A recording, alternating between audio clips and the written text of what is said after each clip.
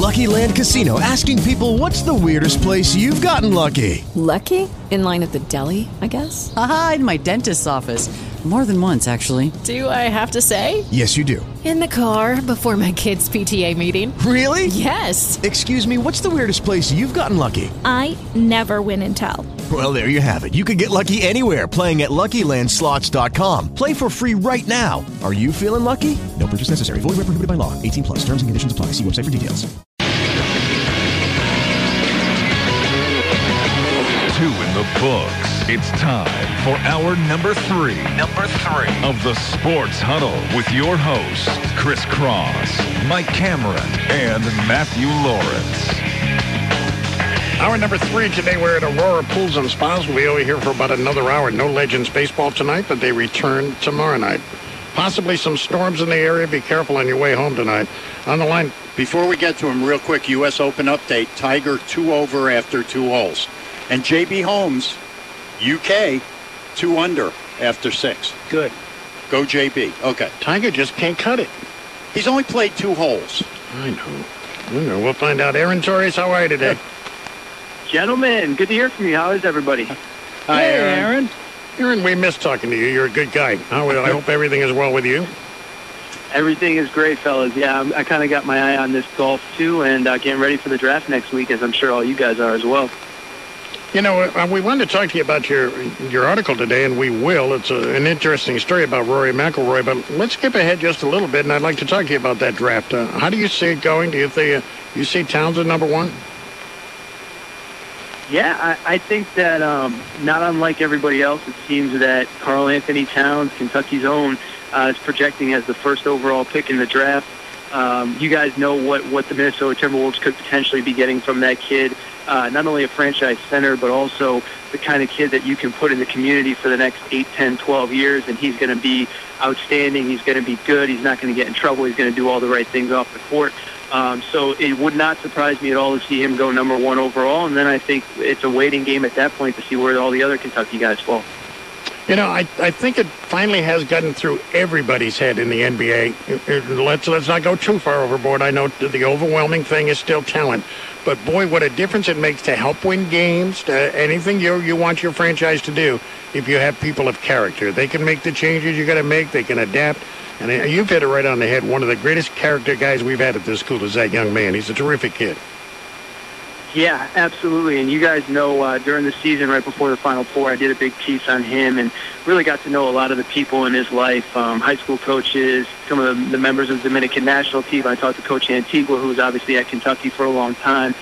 And as excited as they were, about his long-term potential as a basketball player, the one thing that everyone reiterated, everybody had a great Karl Towns off-the-court story, staying after games in high school to sign autographs and showing up unexpectedly at, hospitals and children's hospitals and things in the community. And you guys are right, there has been a new emphasis on character, especially with a lot of the off-the-field stuff and off-the-court stuff we've seen in the NFL and NBA and all that. And, the good thing is that we get into this time of year where everybody puts their best foot forward and everyone's trying to impress, NBA front office people. And, as you guys know, that's just who Karl Towns is 12 months a year, 365 days. So, it's nice to know that it's not, from everyone who knows him and has talked to him and all his former teammates, and Coach Cal, I know, has said it repeatedly through the draft process. It's nice to know that, he's not just putting his best foot forward for these draft people. This is actually who he is and the kind of person that he is.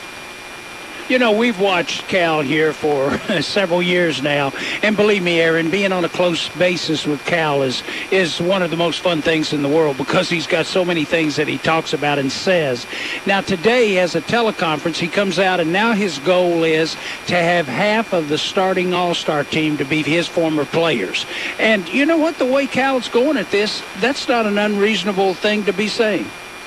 Well, it's really funny that you guys mentioned that because I was actually thinking about this the other day is we're now getting to the point where, we're going to have multiple Kentucky players it seems like just about everywhere. I mean, we're talking about potentially Willie Cauley-Stein going to the Sacramento Kings, where he would obviously play with DeMarcus Cousins, the potential for Karl Anthony Towns to go to the Lakers and play with Julius Randle.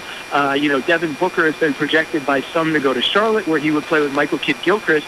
And it really is incredible that, I don't know if they'll all end up being all-stars, but I'm telling you, man, it's pretty incredible to look across the league. And now that we're 5-6 years into the Calipari era at Kentucky, these NBA rosters really are filling up quick. And, Kentucky fans have a lot of players to watch, but it's just interesting to me. I was just thinking about that today. It's like, wow, we're now at the point where it's not just a Kentucky guy on every team. It's now getting to the point where every team's got 2 or 3, And just to follow up, the Phoenix Suns have 3 Kentucky players in the backcourt. How have we only won 1 national championship? Yeah, I mean, what's going on here?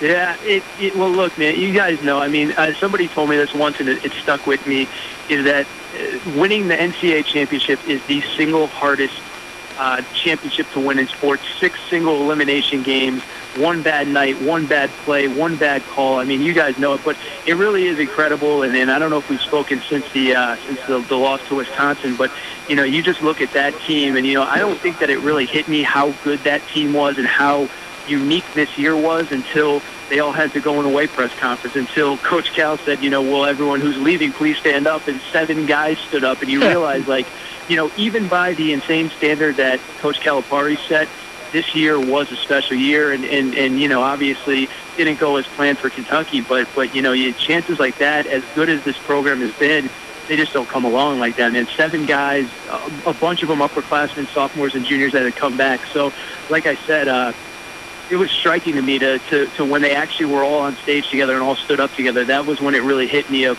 just how unique this past season was. Aaron, I was kind of kidding around about why didn't we win the championship, but we always pointed to Dean Smith won 2 national championships. Yep. 2 in all the years, and all the great players he coached at Carolina, he only won 2 championships, so it's hard to do. Yeah, and one thing I would add, too, is that, and I remember coming on before the Final Four and talking to you guys, is that as great as Mike Krzyzewski is, and he is great, and, this national championship this past year really changed things, what people didn't realize is that Coach K had only been to 1 Final Four in the decade before this year. Now, he won a national championship in 2010, but we're talking about a span of 12, 13 years where they had 1 Final Four to show for their name, and you kind of think of Duke as the elite program, over the course of the last 10, 15, 20 years. And it really is hard, and it really does make you appreciate it. I mean, I think that really quickly is that I would say is that despite the national championships, and I know you were only joking, like the fact that they've gone to what now? What is it? 4 out of 5. Yeah. 4 out of the last 5. Exactly. And not that you ever want to go and not win, but just to do that in this era is absolutely incredible. And, especially with the roster turnover that they have, but that's something that can't be undervalued. And you don't want to go to that final weekend and not win it all, but it can't be undervalued. 4 Final Fours in 5 years is absolutely incredible. Well, I don't know why you think it's so incredible, because if you read all our blogs up here, Coach is absolutely losing his touch. We have a terrible class coming in, and we're only picked to be like a 3rd team, maybe to win the national championships. I don't know how we can put up with that from this guy anymore. I heard Cal on Colin Cowherd a few weeks ago, and he said, I think everybody's starting to turn on me here. And it's true. It is, as somebody who doesn't follow recruiting super closely, I have my contacts that I kind of pick their brain on stuff. I mean, it just seemed like a weird cycle with kids picking Mississippi State and Cal and UNLV over Kentucky. But as you guys, and I know you were joking, I think Cal's just fine. And, I think whether he'd want to admit it or not, I think he's going to be happy to have a 6 or 7 man rotation this coming year rather than a 10 or 11 player rotation. Boy, is that insightful. That's absolutely true. He's had a great team last year, and he said he didn't think we were going to lose, and that it certainly would have been historic, but it was pretty odd for him to have people going to the NBA with 15, 16, 18. That's it. You won't get off I don't care if a grenade goes off. Those other guys aren't getting off the bench. No, not at all. And, and it's funny because people are saying that this platoon stuff was used against Kentucky in recruiting. I'm sure it was to some degree. But if a kid can't see that last year Kentucky had 4 or 5 guys that they were anticipating leave, whether it be Willie Cauley-Stein, the Harrison twins, maybe even Dakari Johnson, if kids can't see that and realize that it was a totally unique situation, well, that's on them. And I'm not going to sit here and pick on an 18-year-old kid for choosing a school other than Kentucky. But if they're choosing it only because Cal used the platoon last year and they can't figure out that was a totally unique scenario, that's on them for the people around them and themselves not doing their homework and putting the kid in the best position to do what's best for him. And every story is different, so I'm not picking on kids. But if that's the reason that they didn't pick Kentucky, it's pretty absurd. Willie Cauley-Stein, we mentioned Towns. Willie Cauley-Stein's a kid that since he went to all the workouts and worked out just for the Knicks the other day, people seem absolutely astounded. He can shoot the basketball, for one thing, but he's doing very well. Has moved himself, I believe, up that board. I don't know where you have him going or what you think about it, but Willie Cauley is everybody here knew how good he was, but I think he's opened some eyes, as good as they thought he was. Yeah, and as far as, I know you didn't ask me this, but as far as the guy that I think is just going to have a big impact next year, and might not come on the offensive end, as you guys know, seeing him for, 38 games last year, but I just think that guy's a guy that can step in right away. Athletically, he can compete. Size-wise, he can compete. He can rebound. He can defend, and I'm not surprised. I mean, you look at a kid that's 7'1" that can move like that. He moves like he's 6'1".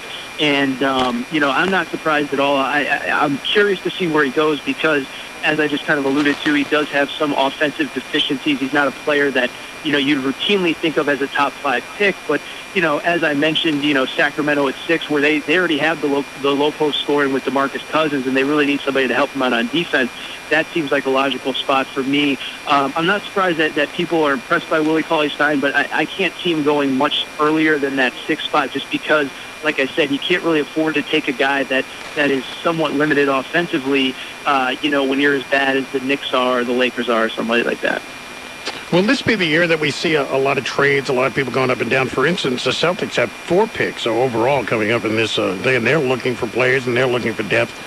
Maybe they want to move up or down, other people do. Does this look like a year that'll stay mostly status quo, or do you have instincts that say there's going to be a lot of deals?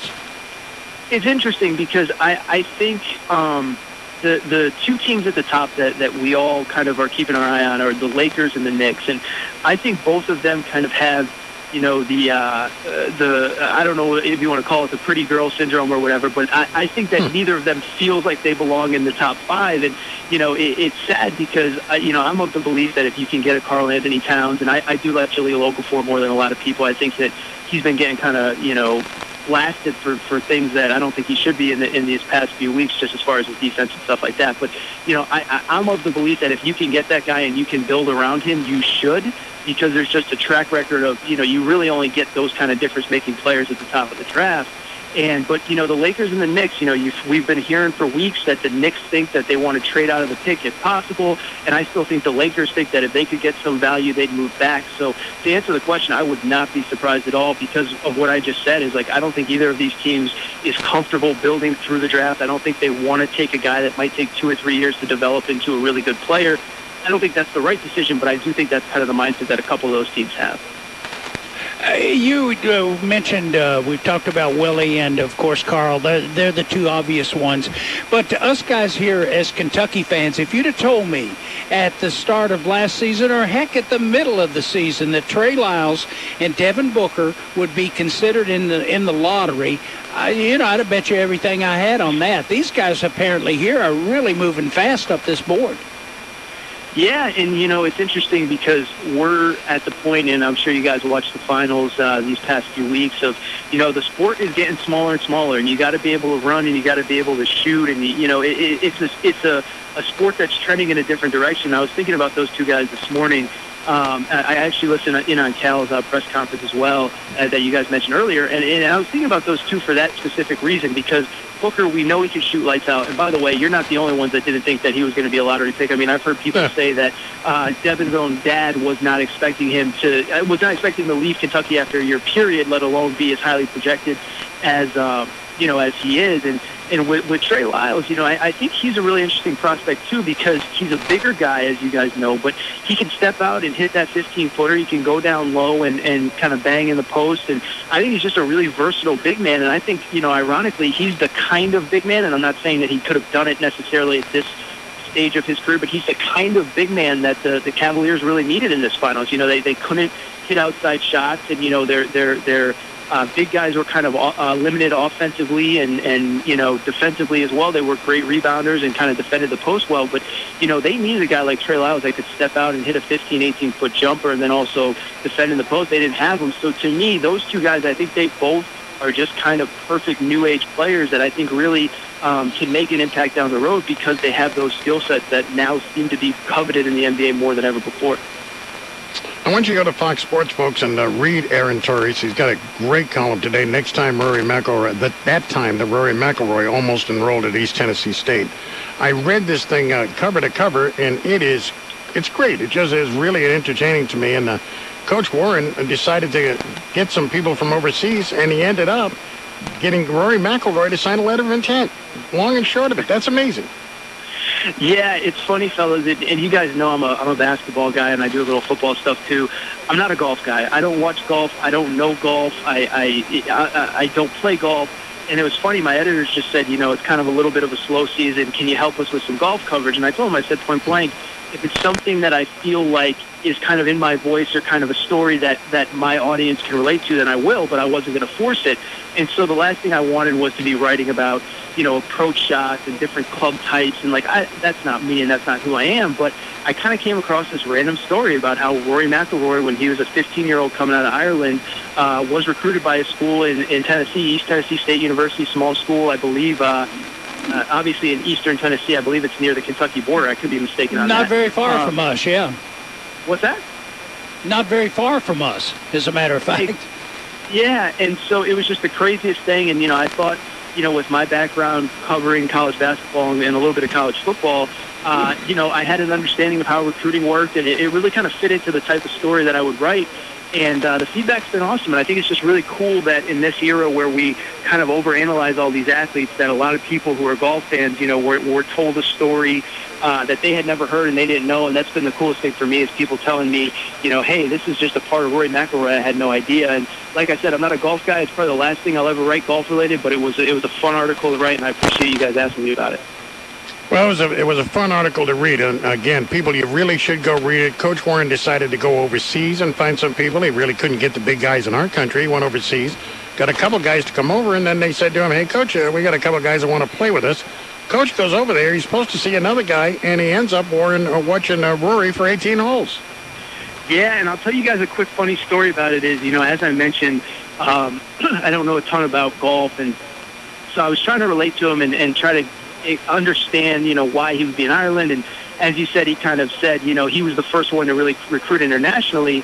And so I was emailing with him back and forth as we got closer. And, he's a big basketball fan. And so I said to him, he said, I don't recruit Ireland as much anymore, but I recruit Poland and I recruit this country and I recruit that country. He said to me, the globalization of sports is really incredible, huh?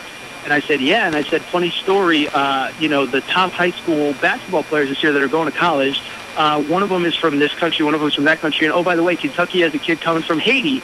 And that's obviously Scal Labissiere. And, he got a kick out of that even in basketball, even a guy like John Calipari that can get any recruit in the country is recruiting international kids and kids that maybe don't have a traditional background, like a typical American kid does.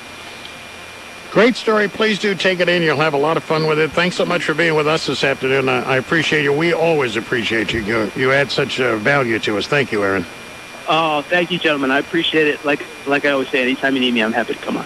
Thank you. Thanks, Aaron. Aaron Torres, everybody, is with FoxSports.com. Hey, guys, it is Ryan. I'm not sure if you know this about me, but I'm a bit of a fun fanatic when I can. I like to work, but I like fun, too. It's a thing. And now the truth is out there. I can tell you about my favorite place to have fun. Chumba Casino. They have hundreds of social casino-style games to choose from with new games released each week. You can play for free anytime, anywhere, and each day brings a new chance to collect daily bonuses. So join me in the fun. Sign up now at ChumbaCasino.com. No purchase necessary. VGW. Void where prohibited by law. See terms and conditions. 18+.